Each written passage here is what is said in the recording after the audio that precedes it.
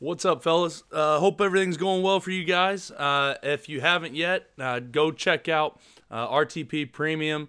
Coach Walls just added weak power as well as long handoffs, and I'll be adding and film review of offensive line, episode 2 of that starting next week. So I'll upload that next week to RTP Premium. So if you guys haven't yet, go check that out. You can still get the all-access pass to our first RTP Summit on our website. You guys can go check that out. And if you're an RTP Premium member, you get a discount on that as well. This episode of the podcast is brought to you by GoRoute. GoRoute brings practice efficiency into the 21st century with on-field digital risk coaches. Trusted at practice by more than 350 high schools and 30-plus FBS and FCS teams, GoRoute allows coaches to instantly send scout cards and installs to players so they can stay up-tempo all practice without the need for binders or managing multiple huddles. Compatible with all major play drawing systems and hand-drawn cards, GoRoute teams routinely double or triple their practice reps daily.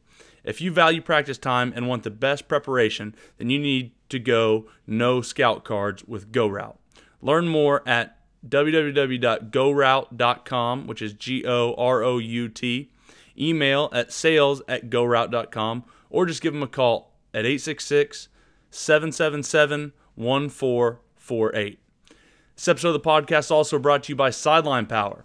Sideline Power is the industry leader in coaching communication. Offering cutting-edge technology and innovation, Sideline Power helps coaches around the country elevate their programs to the next level with new and used headsets, in-zone cameras, drones, portable sound systems, timers, and much, much more.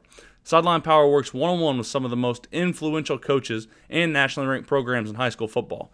They continue to help coaches push the envelope of player and program development. Throughout their expansion of their product offering, Sideline Power has remained committed to offering quality coaching communication at price points for every program. They're family-owned and operated with a customer-first mentality. Sideline Power is truly the number one choice for coaching communication. Visit them at sidelinepower.com, at info@sidelinepower.com by email, or give them a call at 800-496-4290. This episode is also brought to you by Guardian Caps.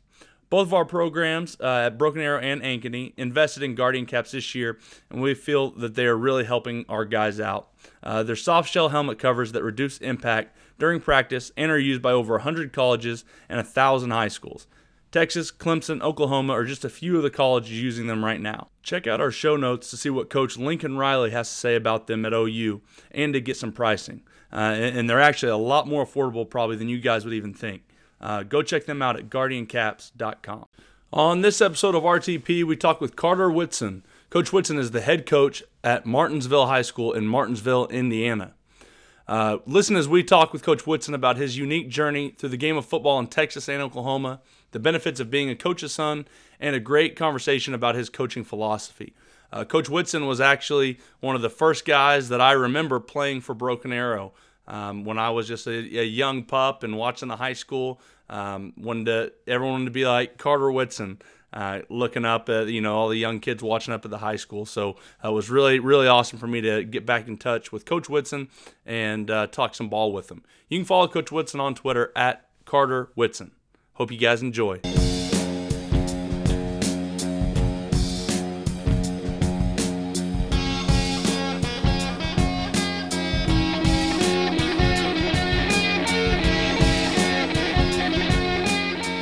Let's get it rolling, Coach. I actually kind of know you a little bit through Broken Arrow. Right. You were at Broken Arrow when I was just a little pup, so I remember the name. I actually played football like in 6th, 7th grade with one of your relatives, and I'm blanking on his name, but it was Derek. I don't think it's Derek Whitson. Derek or Blake? Blake Whitson. Yep. Blake's So- my youngest cousin. Cousin, yes. So Yep. played with Blake in 6th and 7th grade, and so I was kind of growing up through that. And remembered you at I believe it was you at OU. I know you said you played at OU. I don't know how many of the Whitsons did, but I remember a Whitson at OU, and so kind of that was one of the first. I knew a few names around Broken Arrow as I was growing up, obviously, but that was one of them. So I was excited when we kind of met up through Twitter, and you said you'd be willing to do this with us. So I'm excited to have you on, man. Yeah, absolutely. And obviously, those were the ties that kind of connected us. But I've been listening to you guys for a little while, and hoping you were needing in some need of some Midwest football talk, and I can talk to you about what we got going on up here. But yeah, I spent just my senior year at Broken Arrow. Really loved it. Met some of my best friends. Was only there about a year, a little over. Some of the best friends in the world that I've got from there, and Dad stayed there a few more years and then moved on to Texas. So we don't get back to that area much. But yeah, that's the old alma mater. Well, and I saw. I don't know if it was your dad. Was he at South Grand Prairie? My dad is the head coach at South Grand Prairie. He was the head coach at we won state as a junior at Shawnee, and then he took the Broken Arrow job. And obviously I went up there with him, and then I walked on at Oklahoma, and he stayed at Broken Arrow at BA I think 2 more years, and then went down to Richardson, Texas, and is now at South Grand Prairie, and has been at South Grand Prairie for I think 8 years. So yeah, so I actually ran into him at a Michigan clinic that's 3 exactly years right. ago. Yeah. Yeah, they were recruiting his kid that went to Ohio State, Okuda, and yeah, they flew him up there and did all that stuff, which was pretty cool. And then he ended up at Ohio State. That's exactly right. Yeah, that's exactly right. Well, we got a little bit of a precursor of your football journey, but we know how we always start these things is kind of have you just tell us about your football journey and obviously through your playing days, and then how that built into a coaching career and brought you to where you are now. Yeah, no, I kind of grew up in a football family. My grandpa was a football coach. Obviously, my dad was a football coach. He actually didn't start full-time coaching high school ball till I was in 4th grade. Before that, he was a CPA. So we kind of bounced around a little bit. But then, when he started coaching, I was in 4th grade. I mean, I vividly recall riding my bike from elementary school to his practices every day. And I was like, all right, I'm sold. I know what I'm doing. So, yeah, just we were down in Weatherford, Texas when that started. And then as I, started playing ball in 7th and 8th grade, we moved to Shawnee, Oklahoma, where he took the head coaching job there. That was his first head coaching job in 2000.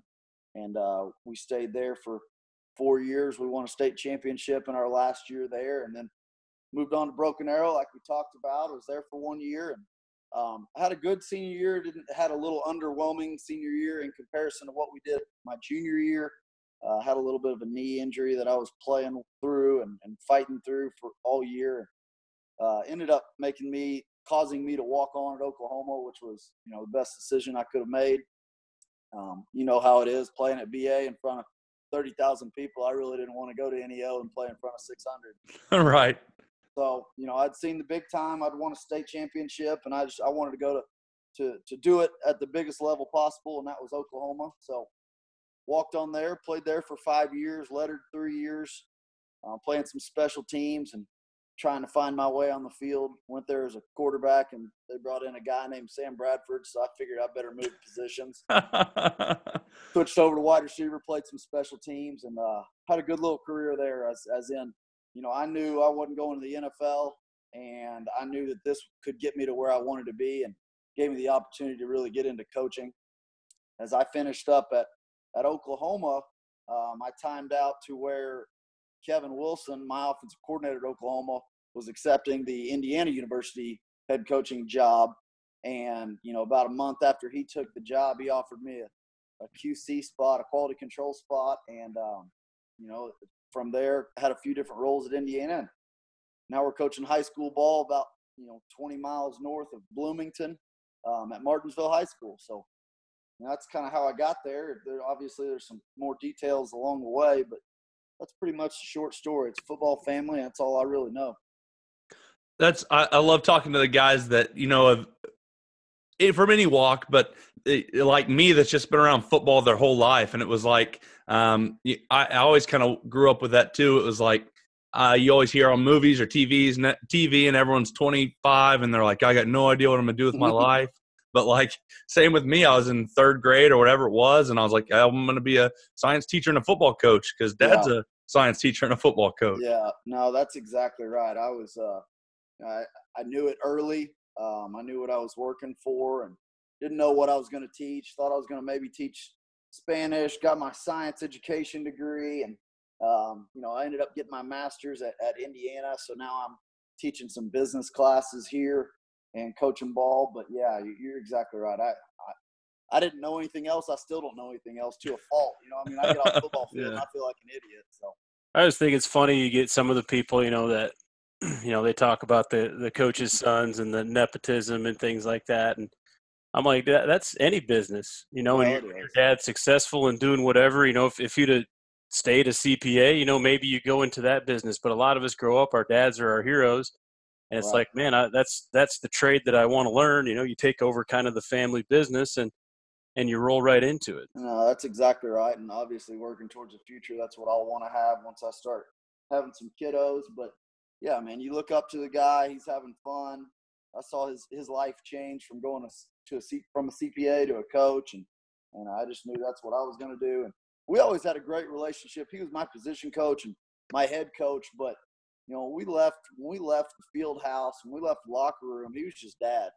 And, I thought that was one of the best things that I think it really helped our relationship. It helped us work together as in player and coach. And, obviously if at the dinner table, if I had a question, I'd ask him, but man, he kind of got away from it whenever we left. So I really appreciated that.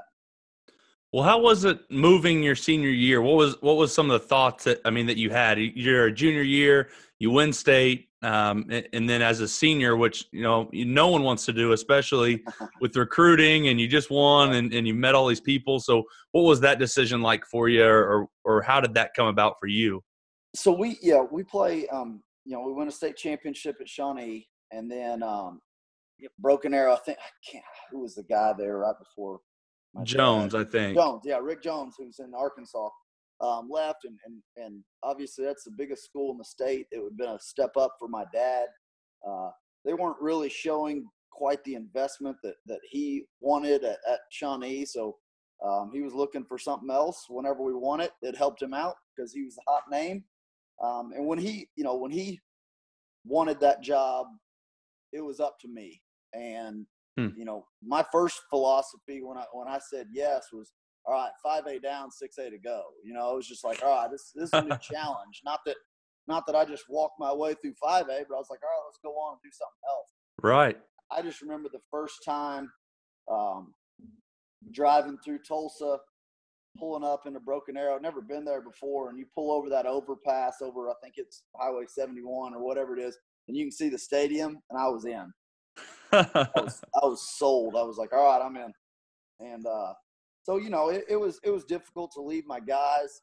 I left spring break of my junior year, and still almost claim Shawnee as much as I do Broken Arrow, just because I was there for longer and know those guys even better than the Broken Arrow guys. But it was a difficult decision, but I think I was mature enough to understand the big picture.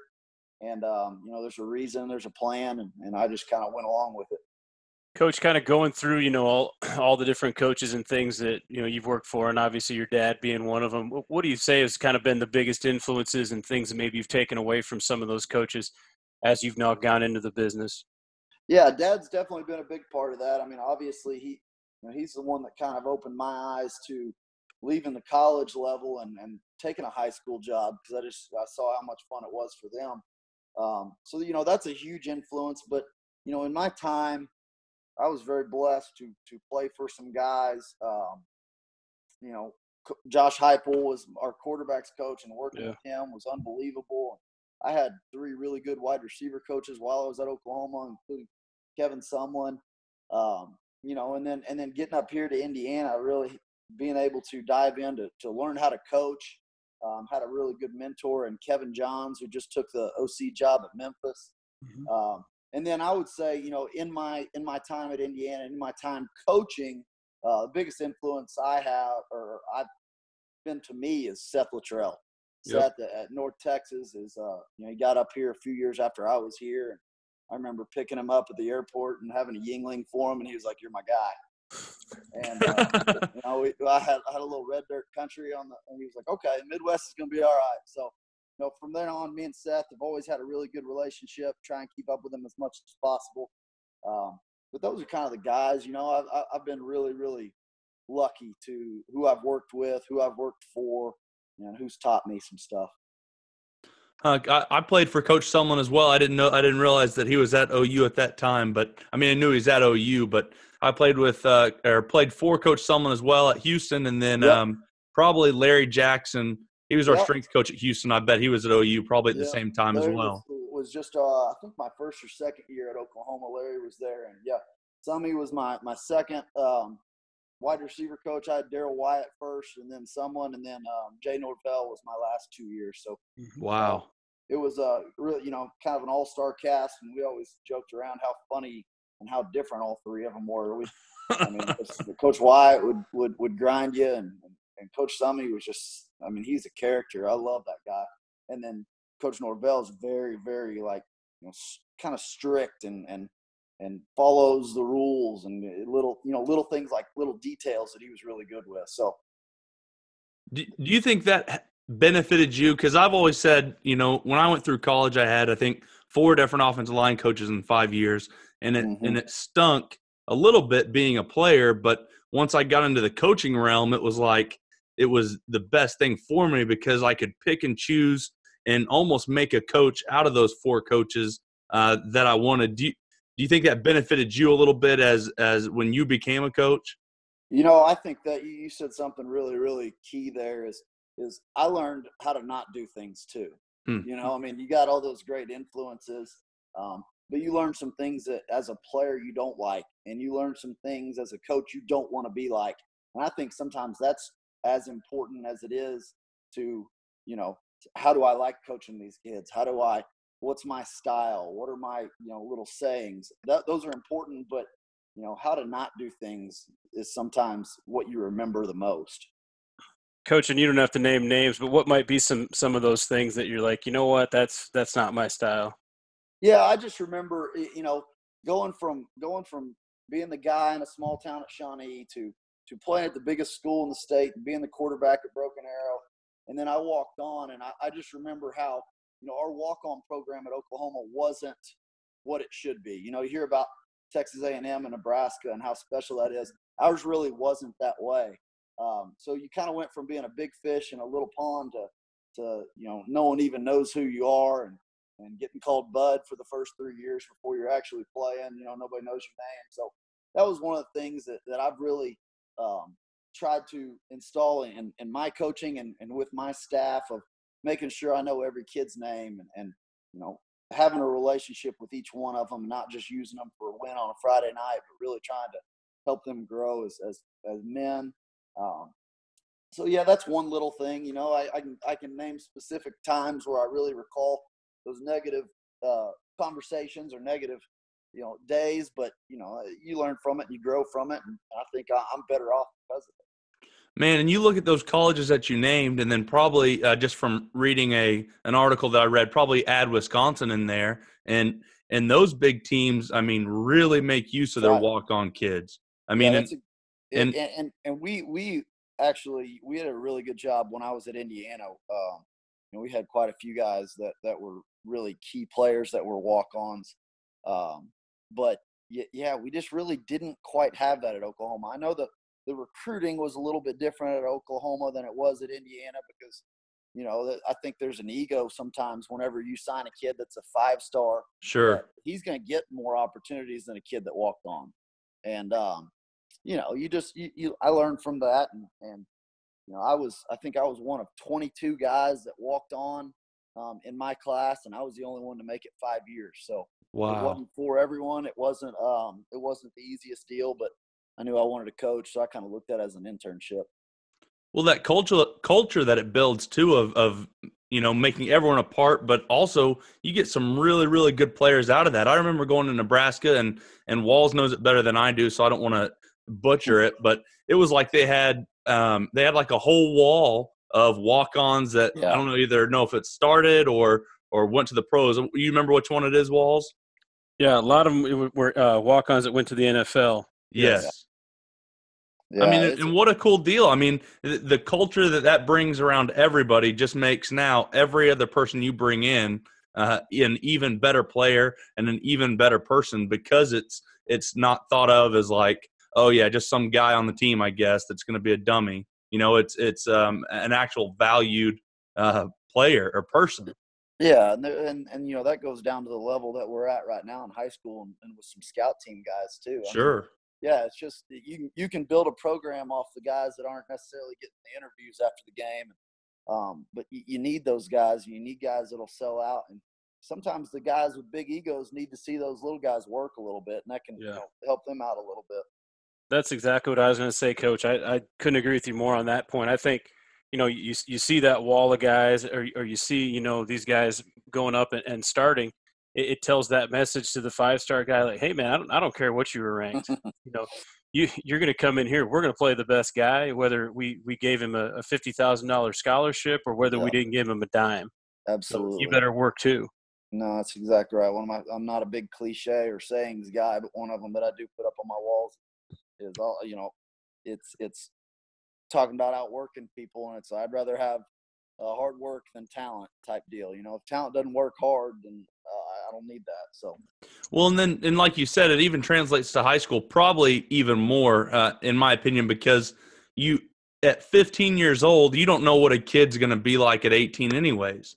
I not at mean, all. you got a kid that's a scout team that maybe Right. looks like he'd never play, but if you really pour into that kid, and I've said it a million times, but you really take scout team seriously, and you sell it to your kids that scout team is serious and it's a big deal, then I think that's kind of what builds a program and allows you to have good juniors or decent juniors and seniors every year, from building those kids at scout team and making scout team a big deal, not like, okay, all the kids that aren't any good go play scout Right. team.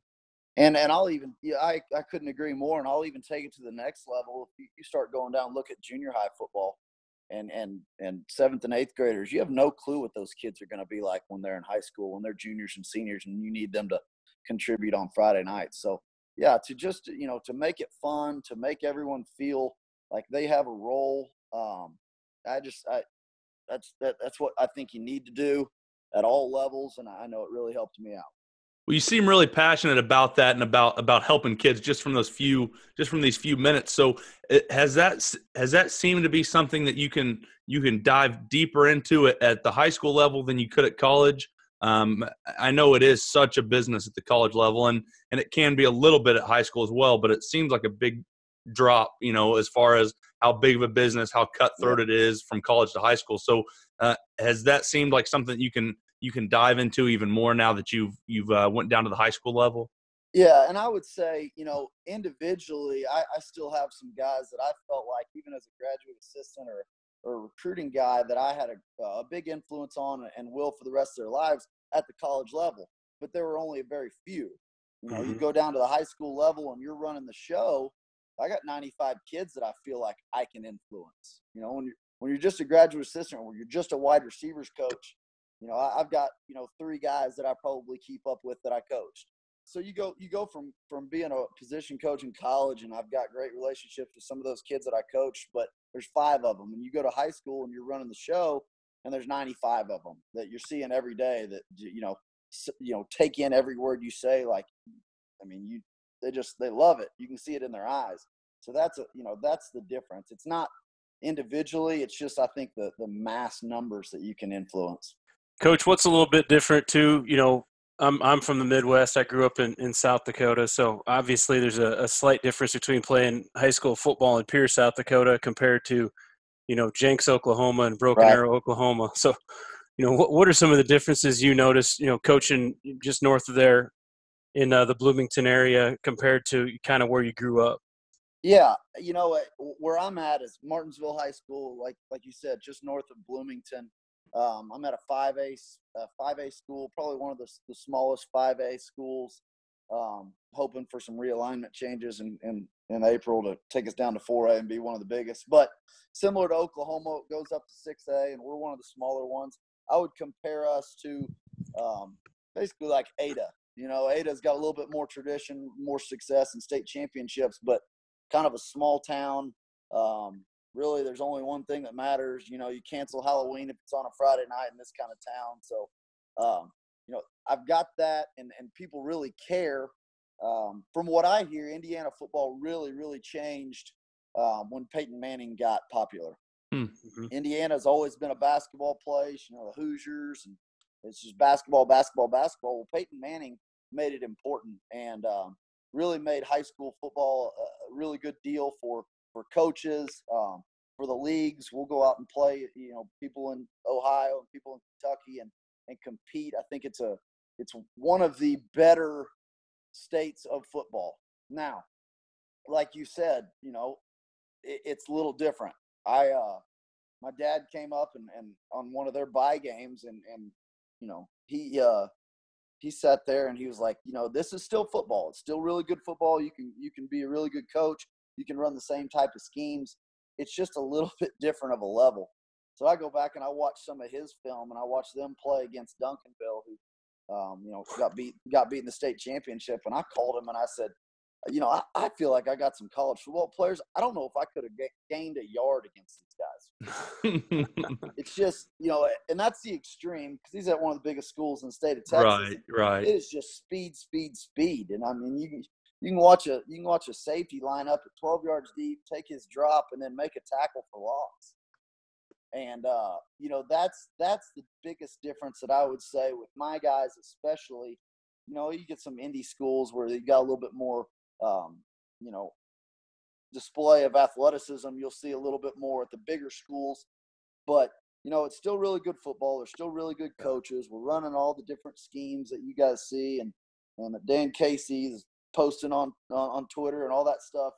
We do all the same thing. I think it's just a little bit of, at this level, it's just not as big as Texas and Tulsa and Southern Oklahoma. It's just it's never been that big. It's on its way, but it's just not there. Well, Coach, you talked, obviously going from an assistant in college now running the show in high school. To me, the biggest thing, at least when I was in college, the biggest thing that kind of took guys down, head coaching wise, was the ability or inability to hire a good staff. Was that something that you were anxious or nervous about when you did get the head coaching job? That the decisions of who you fill your staff with, or how did you even go about that? 100% the biggest challenge I had. I mean, 100%.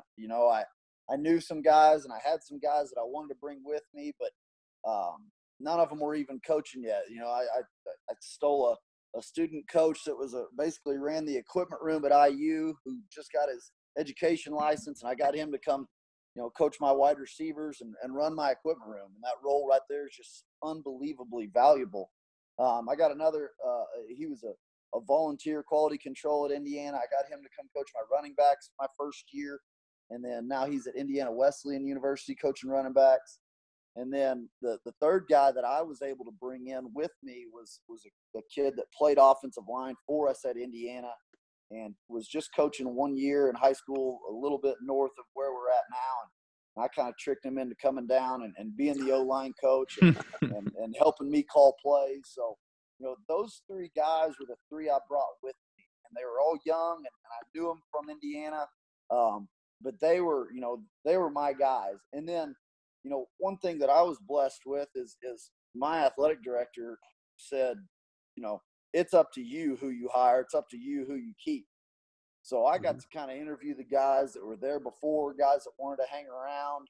And, I got to, sell to them that I want them instead of, they're handed to me and they don't owe me anything and there's no loyalty. So that was one of I got to pick and choose, kind of assigned and reassigned and shuffled around where I thought those guys would fit. And, I was, like I said, it was the hardest thing that I had to do. And I think it's also the biggest reason we had early success, turning around a place that was 1-19 the 2 years before I got there. And we won 6 our first year and 8 this last year. So we won 14 games. And that 100% is because of the staff I was able to hire. Coach, what are some of the things you do? I mean, obviously you had, 3 or 4 guys that were on kind of the same page philosophically. But, what are some things you're doing to maybe kind of help develop those guys, make sure, their needs are being met, make sure that, you know, their goals are being met. Hold on. I got an idiot basset hound barking at me. You hear him? Yeah. There's Bullet's appearance in the podcast. We want to be on it too. You know, say that again a little bit. I know you're talking about offensive influences, and then I got a little bit distracted. So You're right. I was just gonna ask you. You know, what do you do? You know, so you are, you know, you're lucky enough to take 3 or 4 guys, you know, with you that kind of understand what's going on. Yeah. But then you still have those other guys that want to kind of be developed and grow as coaches. What are you doing for that? That's what it was. Ironically, the 3 guys that I was able to bring with me all were working on the offensive staff with me. The defensive staff was guys that I kept on or guys that I promoted from within the system. So, you know, offensively, we kind of already had a pretty good feeling of what we wanted to do, how we wanted to coach things. And that's, you know, really why I went after those guys to bring them with me. And then, you know, when I got there, like I said, they weren't very good. It's a place that historically has been really good, but they weren't good recently. And so as soon as I found the guys that I thought could, you know, coach kids the way I wanted them to coach them, we kind of got on the board. And I said, here's what I did at a similar town in Shawnee, Oklahoma, playing a 4-4 cover 3 defense. And we were base and we were solid and we knew what to do and we could play fast. So once we just kind of started and got the, you know, the bones of what we wanted to do defensively, I kind of let them run with it with, you know, obviously, you know, working with them for the first time, the first year, I had my hands on it a little bit to help them out. But really, you know, what they were doing before, they were coached by a really extremely intelligent defensive coach, but it was too intelligent for high school kids. And we just needed to simplify it and have them play fast. So it was actually pretty easy for the defensive staff to kind of understand it. And that helped them, you know, pass that down to their kids. Man, that's one of the big things, especially for offensive line. You know, I can't speak for every position, but offensive line-wise, there's not so many, but there's guys out there that are big-time gurus. They know it all. They could tell you every single thing, but their kids don't get it. It's too much for their kids, and so their kids aren't good at the little things, or they're confused because they've got so many things. And you know, some of those guys, and maybe it's me at times, but you just want to tell those guys, hey, it doesn't matter what you know. If your kids aren't out there being able to do it, then you don't know anything. No, that's exactly right. And you know, I even look at it too. You know, it's such a different level from being a high school to college, just with time. Yes. And you know, where you can watch film and how often you can watch film and what they're actually, you know, hearing and seeing whenever you are watching film. They're usually trying to Snapchat or play Fortnite. So it's just the time you have with them, what you can teach them is different. And, you know, that's a philosophy that I think really helped us out offensively, especially with my quarterbacks, is I don't put too much on their plates. We like to play fast, and whenever we want to mix things up and make them think, they look back to me and I'm telling them where to throw the ball, because we do spend the time on it and I do know it. And I can't expect a 17-year-old, you know, to read a cover 3. Oh crap! All of a sudden now they're dropping into, you know, quarters and here comes a zone pressure. No, they can't do that. So I can see it. My staff can see it, and we're really just trying to put them in the right place without putting too much on their plate. Coach, what are some of the things you do kind of to really get into your offense and teach your stuff maybe in the off season? Is that something where you guys are getting together? You kind of just let them, you know, decompress, go play other sports, go away. How you guys kind of do it in the off season? Yeah, we I love multi-sport athletes. Dual sport athletes are, you know, that's what high school sports are about. So I always encourage my guys to play multiple sports. You know, I got a handful of kids that play basketball, and then in the springtime, I would say the majority of them are running track, and then there's a few playing baseball. So we don't have spring ball where we are, so we have to do it a little bit different. We're lucky enough, our administration helped us have what we call an artesian hour. We're the Martinsville Artesians.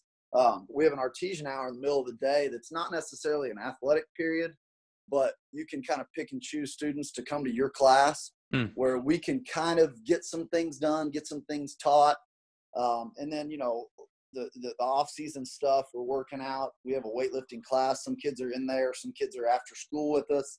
Just a little bit different because we don't have the whole team all spring, So that's a little bit different. I know Texas and I think Oklahoma gets spring ball, and that's super beneficial. We don't get that, so we have to steal time and get them together in different ways. Yeah, we get a spring ball, and it's obviously pretty helpful, but you miss out on so much of the summer because our summers are all pretty no football except for a few 7-on-7s where right. In Iowa, like Walls, they don't get a spring ball, but all summer they're allowed to not in pads, but kind of do whatever it is, an hour or a few hours of non-contact practice stuff, yeah. which to me, yes, you don't get the benefit of hitting, but you do get the benefit of all the stuff that might be just as important as hitting. If you can't get lined up at the right place and right. go to the right people, who cares how hard you hit? And that's where, we're to the next level of that. Like you said, we don't get spring ball, but we can have 12 padded practices in the summertime. Nice. So not full pads, just uppers. Right. But you can put a girdle on, and we wear some volleyball knee pads. So we're basically full pads whenever we're doing it. You just they try and have you not tackle and go to the ground. We are actually at our state, we can scrimmage whoever we want, wherever we want in the summer if you use it as one of your 12 practices. Wow. So, we're at a disadvantage. We're not doing anything in March and April. It's probably too cold anyways. But when June gets here, it's kind of hey, you time out your 12 practices. You're doing your summer workouts and strength and conditioning stuff, but you space it out with the practices and with the scrimmages. So that I think that's a really good deal for where we're at. We can't at my school, we're not going to get everybody there in March anyways. And if we would, it's 25 degrees outside, and I sure as heck don't want to be standing out there. So how do you with those options? Like in Oklahoma, there's almost no options. It's like you've got 2 weeks, and you've got 2 weeks of practice, and you got like 2.5 weeks to fit that in, or whatever it is. I'm not sure the exact rules, but there's very little wiggle room. There's very little play with that, and so maybe it's kind of a secretive thing. So you don't have to give away your secrets if it is, but what's your idea, your thoughts on planning when you plan your practices? And do you try to space those out all through the summer, or, kind of try to backlog those right before the season, or what's your kind of thoughts or philosophies with those? Yeah, we really do. We try and space them out. And like I said, it's also the same time where you're trying to get bigger and stronger and faster and get in shape. So, we try and not group them all together. That way we can still get good lifts in and get good conditionings in. And then all of a sudden now it's practice day. So, as a football player, as a football coach, football gets monotonous. And in the summertime for us, right now we just kind of look at it as a skeleton of we're going to practice on Tuesdays and Thursdays, and we're going to lift and run on Monday, Wednesday, Fridays. So, you got basically 7 weeks to get your 12 practices in. Sometimes it's 2 a week, sometimes it's 1 a week, but I try and spread them out and just to give them something different. I like to keep them guessing. We like to do something different every day. You can't do the same drills and have the same day and the same pads and just everything always the same. So I like to keep them guessing and keep their interest in there because, like I said, these kids, they're even more ADHD than I am. So it's unbelievable sometimes. And then the last thing that really is different here because of those 12 padded practices, there's no such thing up here as kind of like your 2-a-days camp. Like, you don't come in right at the beginning of August and get your pads. You already had them all summer. Right. And that first day of season practice is your 13th practice. You've got everything installed, and now it's almost time to game plan.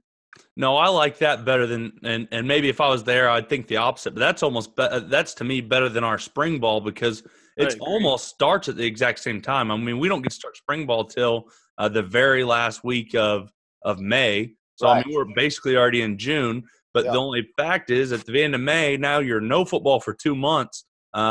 good luck with having those kids remember everything you taught them in spring ball for over those 2 months of summer. I couldn't agree more. I love how we do it. I didn't even know how they did it really, because it's just such a foreign concept to me. But just how we've done it's been really beneficial. And like I said at the very beginning, I encourage kids to go play other sports, and they're not going to be there for my workouts if they're playing baseball, and they got track meets on the weekend, so I'm not going to make them hit each other on Thursday afternoon. So, it works really well for us. At my level, I assume it does for even the bigger schools in the state. But yeah, you get into August and it's all right. Let's go start school and let's start hitting other people. Yeah, I wish it was more like that in Iowa. I mean, we do have, once June 1st hits, you basically have unlimited days with your guys, but you're not in pads. You can be in helmets. Right. So you're not really hitting anybody, and then you can do a team camp, which, is 3 days. So you can get a bunch of hitting there. But, to me, 12 days makes way more sense. And the other thing you run into here is when June 1st hits, that takes the moratorium off for every sport. Well, now you got every basketball camp, they're still playing baseball in the summer because in Iowa it's a summer baseball deal. So, I mean, there's we deal with that too. That's exactly right. June, everybody thinks June is their season. Yeah, and no matter what sport, I'm like, June. So, yeah, I'm like, dude, you've had basketball open gym now for 8 months. I mean, how much more do you need? Like I'm fixing to put a kid out there to get, try to go block a 260-pound person that can take his life, and you want him to go shoot baskets again. Like, come on, bro. Right. No, I agree with you completely. So and that's, again, that goes back to the dual sport thing. It's good to get the heck away from what you do all the time. I mean, like I said, football's monotonous. So is basketball. So is baseball. If you're playing baseball 10 months out of the year, which some of these kids are, not doing anything else, I mean, you're going to be burnt out before you even get to go play at your junior college baseball league, which is what most of them do. Yeah, I don't get it, man. It's like I said, I mean, they keep taking away some of your prep time, and it's like this is the most physically demanding sport there is. And, you guys have to lift, and you guys have to learn how to, to hit correctly and get tackled and fall down. That's not happening anymore. They're not nearly as rough as it used to be when we were younger. Here I go sounding old, but but I mean, it's just kind of the nature of the beast, I think. So it's weird how it's like, yeah, we want you still to do these things, but we're going to really hold back. So yeah, I think your guys' system sounds really, really good. It's been pretty good. So, I'm obviously pleased with it, and it works for us. I know we don't do everything like I would want to in this state with how they run the football. The IHSAA isn't as good as like the UIL or even what you do in Oklahoma. But that, I think they've done really well and got that figured out pretty good on the spring ball / summer ball. Well, Coach, obviously the big thing, at least for us, especially linemen, but I think probably at every position, just in football in general, is the weight room. And that's what I think really puts the good teams, puts the better teams in front of the good teams. Is they're kids that aren't very good are at least strong, so they can at least hold in there. They can be less prone to injury. At least if you've got a strong, bigger kid, playing forward technique, maybe he's not a great athlete, a great player, but at least he's bigger, he's stronger, and he's not a weakness necessarily to your team. And then so you kind of talked about in your off season and just how your school has it split up. Some guys are in it maybe during weightlifting class, and some guys have to come get it after school. So how does your off-season weight program work? And because I'm assuming it's just as important there as anywhere.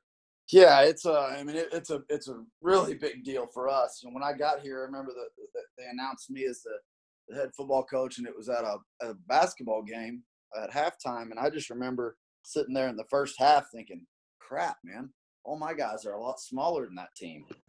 So, when I got here, we really did need to emphasize, the strength and the size and what you can affect. Art Briles said it once, I can't really control how tall you are, but I can control how big and strong you are. And, that's kind of the philosophy that I have. if a kid wants to get bigger and stronger, all he's got to do is just work a little bit harder and do a little bit extra and be different than he was the year before. So, that's something we stress. It's something we push. We know we're not going to be the biggest, strongest, fastest team. So, we work pretty hard and understand where our advantage is in that stuff. What are some things you guys kind of put an emphasis on, Coach? Are you guys big on, a power clean? Are you guys big on measuring verticals? I mean, you hear so many different philosophies based on strength and, trying to push kids and give them goals. Like what's kind of your guys' off-season philosophy in that regard, and what are you guys tracking? Yeah, our the first thing we go with the main 3 core lifts of clean, bench, and squat. From there, obviously our strength coach kind of has his own plan and does all the supplemental lifts and all the little things that he probably knows even better than I do. But when I look at a kid, and like I said, when I can affect what they do, is I want to be able to measure something.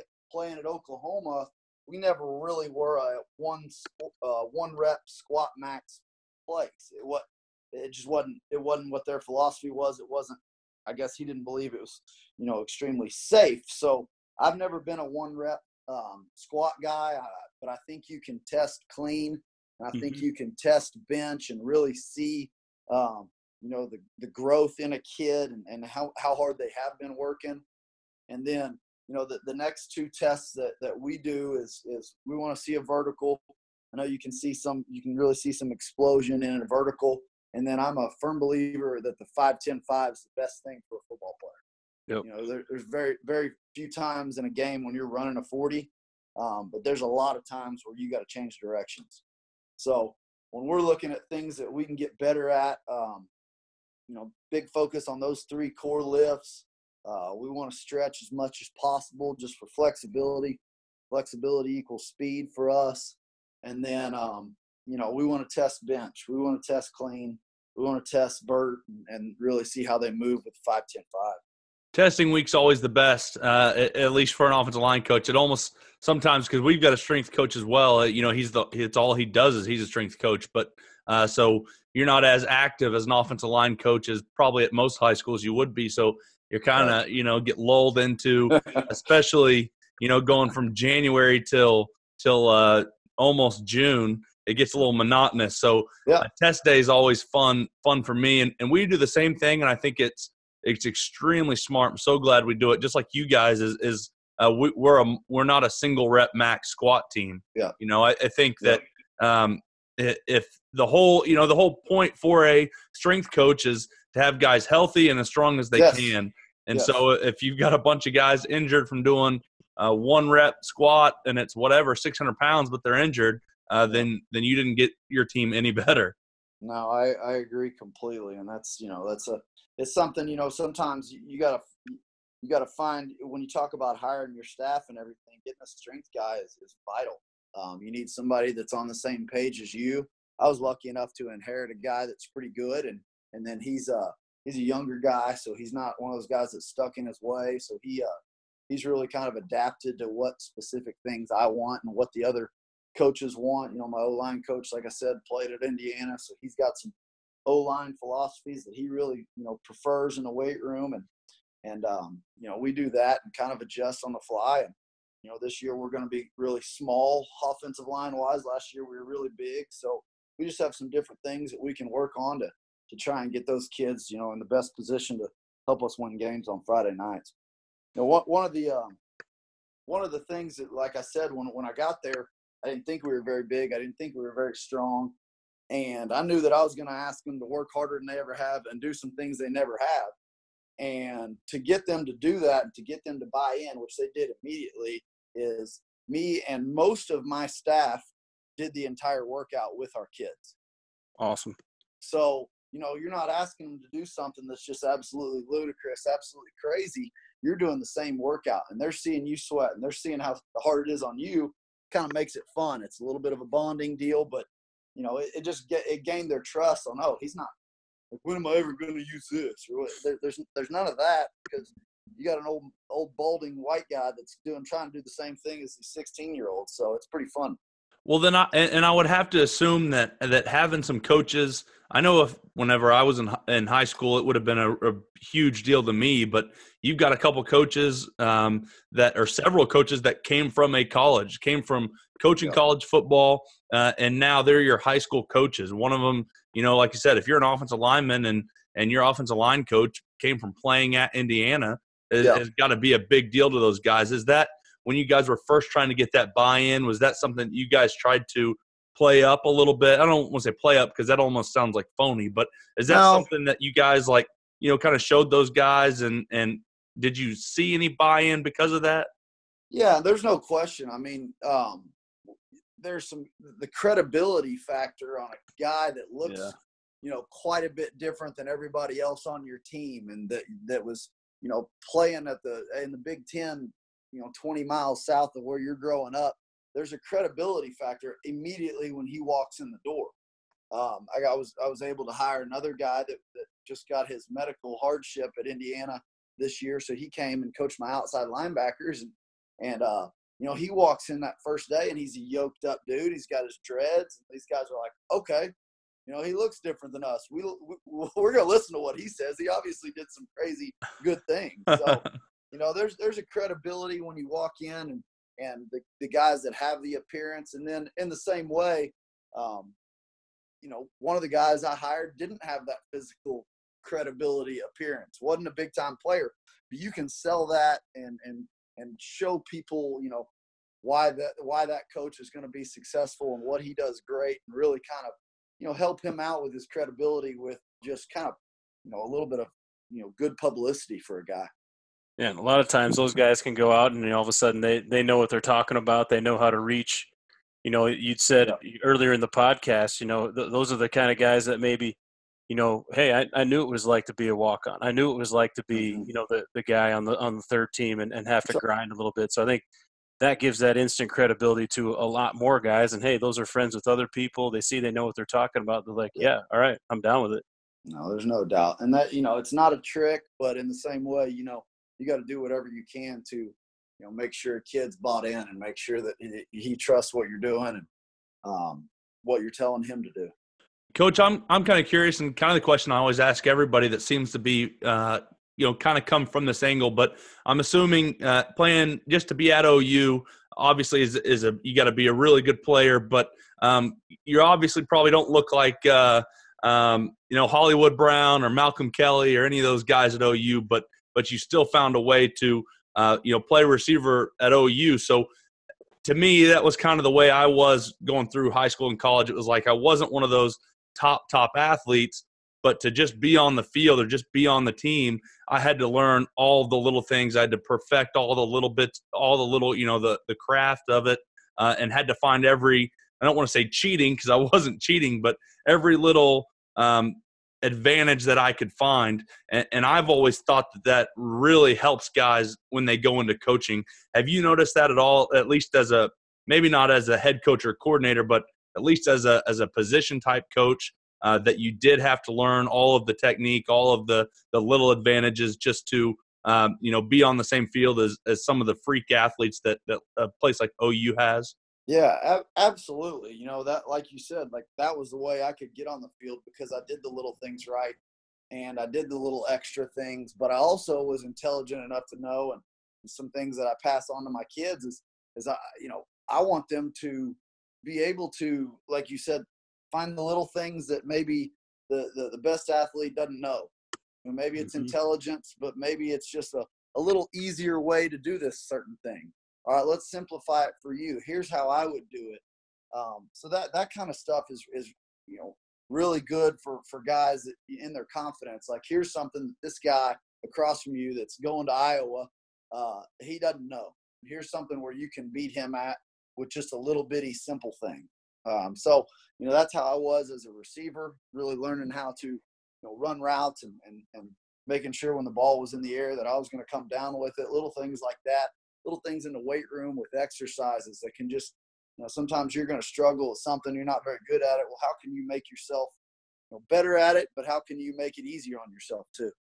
It's so cool, and to me, it's one of the favorite parts I have of coaching is when you start to see, that position group or that crew of guys that you're working with. And if you're a head coach, obviously it's the whole team, but when you start to see guys helping each other with those little things, you know, when the offensive line's given the second unit a couple of hints here, or they're pushing guys that are, hey man, I know you're a sophomore right now, you're not strong yet, but dude, look how far you've come. You're going to keep going, and those words of encouragement. And then, you know, the fifth string guy who's the best friend of the big time guy. So, you know, you keep him pumped up, you keep him happy, and he makes a big play, and everyone goes crazy, you know, when he catches a now screen, you know, for 4 yards late in the game. But, you know, but it means something, you know. To me, those are always the coolest things, because it just, I think those are the things you carry forward in life. You know, hey, we all have a role, we all help each other out, and we're all going to celebrate when things go well. It doesn't matter who it is. Yeah, and you see kids that do that kind of thing, and you already know that kid's going to be successful in whatever he does in life. It's awesome to see that kid that, you know, was all conference last year as a junior, and now going into his senior year, that'll, you know, get in there and spot a freshman in a bench press. You know, he don't even know if the kid knows his name, but to see, you know, the older kids, the kids grow into leadership roles, you know, I think that's, you know, is one of the most rewarding things that you can do. If you've taught them how to do that, if you've shown them the way, and now they're going on and doing it, I mean, mission accomplished.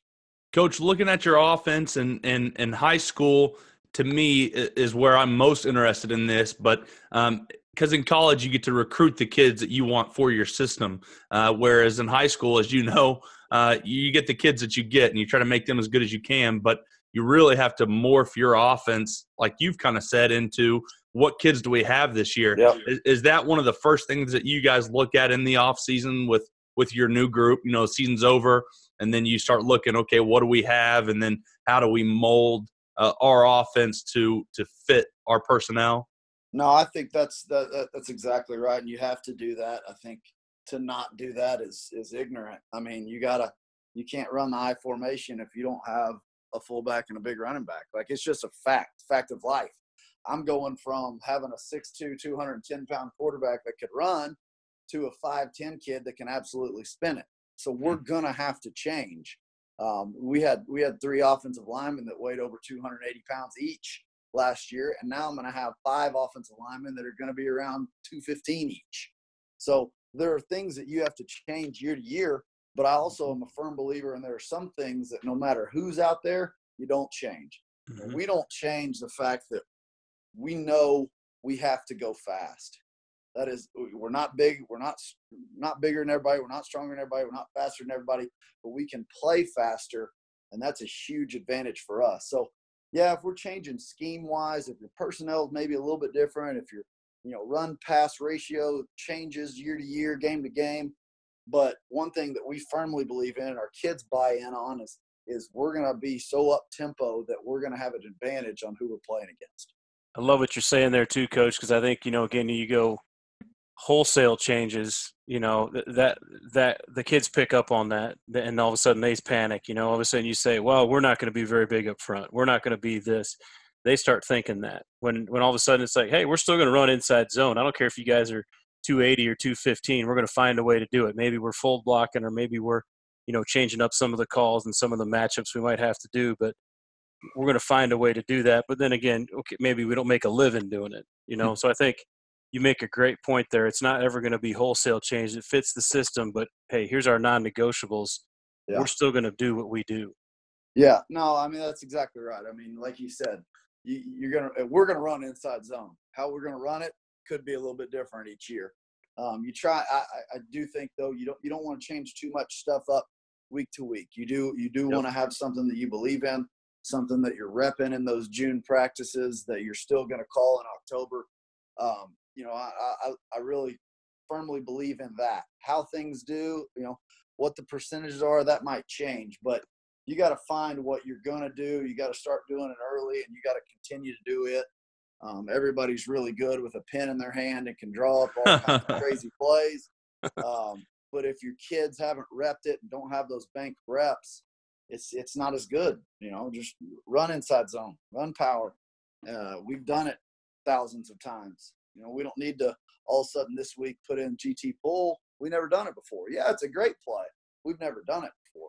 So little things like that, I think that's a part of a philosophy. Yeah, you change with your kids and year to year, but you need to have what you believe in and what you're selling to the kids, and that needs to be a staple. Coach, obviously with an up-tempo offense, like you said, that does have so many advantages to it. One of the big off-season things, at least for me when we were running it in college, was conditioning. Right, and Yep. I would assume it's even more in high school because you'll have a few of those guys or several, just depending on your group, that'll be going on defense as well.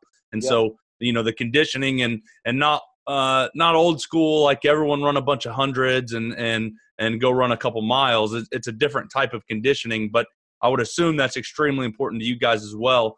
Is that something that you guys try to do mainly through your tempo and practices, or what are some of your philosophies with that to have your guys in condition to be able to do that and kind of just as an extra added thing is that there's nothing better than maybe there's a few things better, but there's not hardly anything better than when you're in a lot better condition than another team, you see them dying in the third quarter. No question. Well, I'll go back to the very beginning and talk about our philosophy and conditioning, and something that I was just lucky enough to stumble upon, and we've kind of lived by it is we don't run for punishment at Martinsville. Mm-hmm. When you do something stupid, when you do something that kills the team, whether it's in a game, a 15-yard penalty, or getting an ISS or getting logged for something, we don't run for that. We run so we can kick someone's tail across from us on Friday nights. So our kids understand when we're running why we're running. It's not punishment. They believe in it. They know it's to our advantage, and they kind of have a little fun with it. Running for big guys isn't the funnest thing ever. But when you know that the three technique across from you is going to have his hands on his hips and not even be in his stance whenever you're coming off the ball on inside zone, I can run an extra gasser on that. Yes. And so we do that. We do try and practice as fast as possible. We don't have with the numbers we have, we don't have as great of a scout team or scout team look that we get. So we can't go super uber fast in practice. We will on air quite a bit just to get our tempo in. But that's the thing is when we run so we are benefiting from it on Friday night. And that's something that I stumbled upon, something that I firmly believe in. You got other guys that running's punishment, and that's their deal. To make a kid do rolls across the field has absolutely zero football skill improvement. Well, they hate it. So I can get them to they're going to roll if they screw up, and then they're going to run so they can win.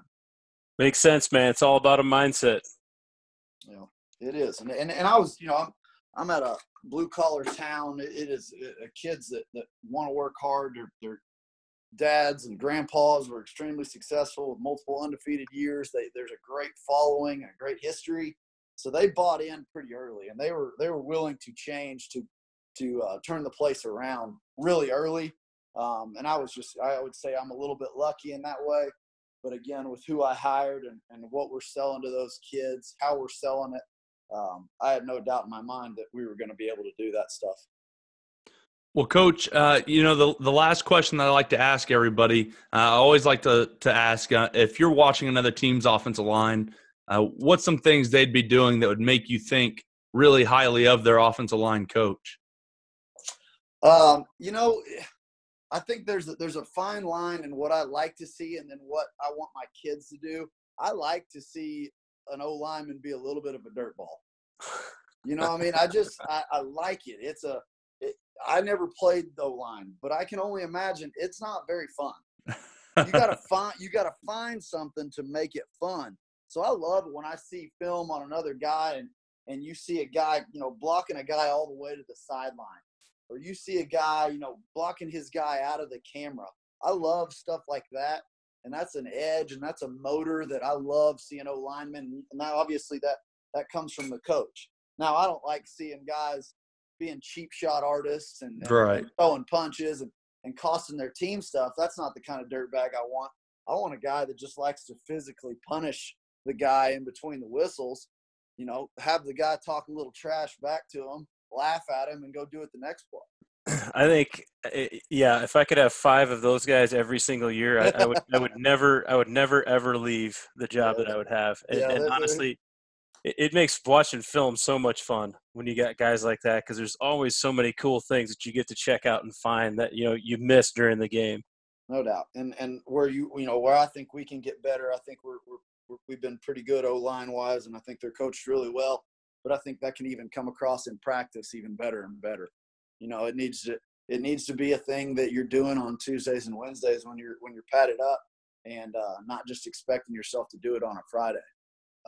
So I like to see those guys that way. And obviously, when you're blocking your brother in the same color as you all year, it's a little bit different.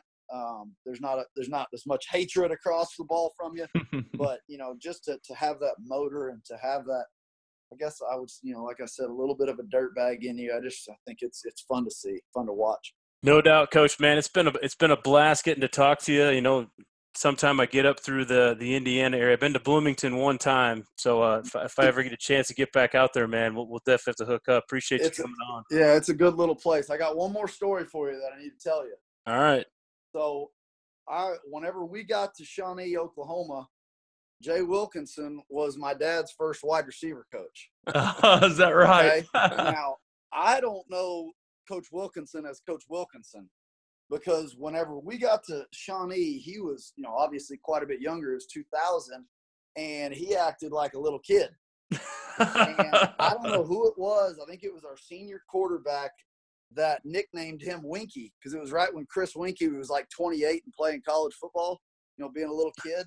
So I've known Wilkinson, and you can tell him this, I've known him as Winky for, 18, 19 years. That's the best thing I've heard on this podcast in 2 years. Make sure that he knows that stuff, and tell him to keep calling Doppler and all those goofy plays he called at UCO, and you guys, good luck again. We'll win another state championship. He got completely away from his UCO days. Well, we can score at UCO. I didn't even tell you about that part of my story. That was my 6th year of college football. I played at UCO for Winky. I've never heard that name. Yeah. I'm so glad now that I have, because that's going to be great. I've always got to have things to hold over Wilt. He'll be pissed at me for it, but we had a great relationship, and I love keeping up with Wilk and all those guys. But he's turned over a new leaf now. We were I don't know that we were in a 4-receiver set hardly at all this year. Well, that happens with the guys that you have. I saw your game versus Mansfield. Like, I'd do exactly what you did too. But that's a new leaf for him would be not having 4 Red Bulls before practice. Well, that's not it. He's still doing that, but it's the new leaf that I'm waiting to see. But it's not diesel anymore. He's gone to the diet, sugar free, and he's sugar free now, and so he's I think he's trying to be healthy. But I had to tell him I still don't think that's the best for you. No, not at all. Yeah, ask Wilkinson about some stories we got from Edmond, and he'll be able to tell you about my year up there whenever you guys are just sitting around BSing in the coaching staff room. And that's going to do it for this episode of RTP. We want to again thank all of our sponsors. You guys make sure and go check them out. Help grow our community by telling other coaches about Run the Power. And if you enjoy running the power, go get your shirt, long sleeve, or hoodie at runthepower.com. Also, if you have any topics or any questions you would like for us to discuss in the next podcast, simply rate our podcast and then leave a comment in the writer review section of the podcast app. This will help our podcast rating, as well as it'll allow us to answer the questions you all want answered. Make sure and go check out our blog at runthepower.com. Follow me on Twitter at Harper_Coach and Coach Walls at Coach Brady Walls. Run the Power now also has its own Twitter and Instagram, and you can find that at Run the Power. Hope you guys enjoyed this one. Talk to you soon.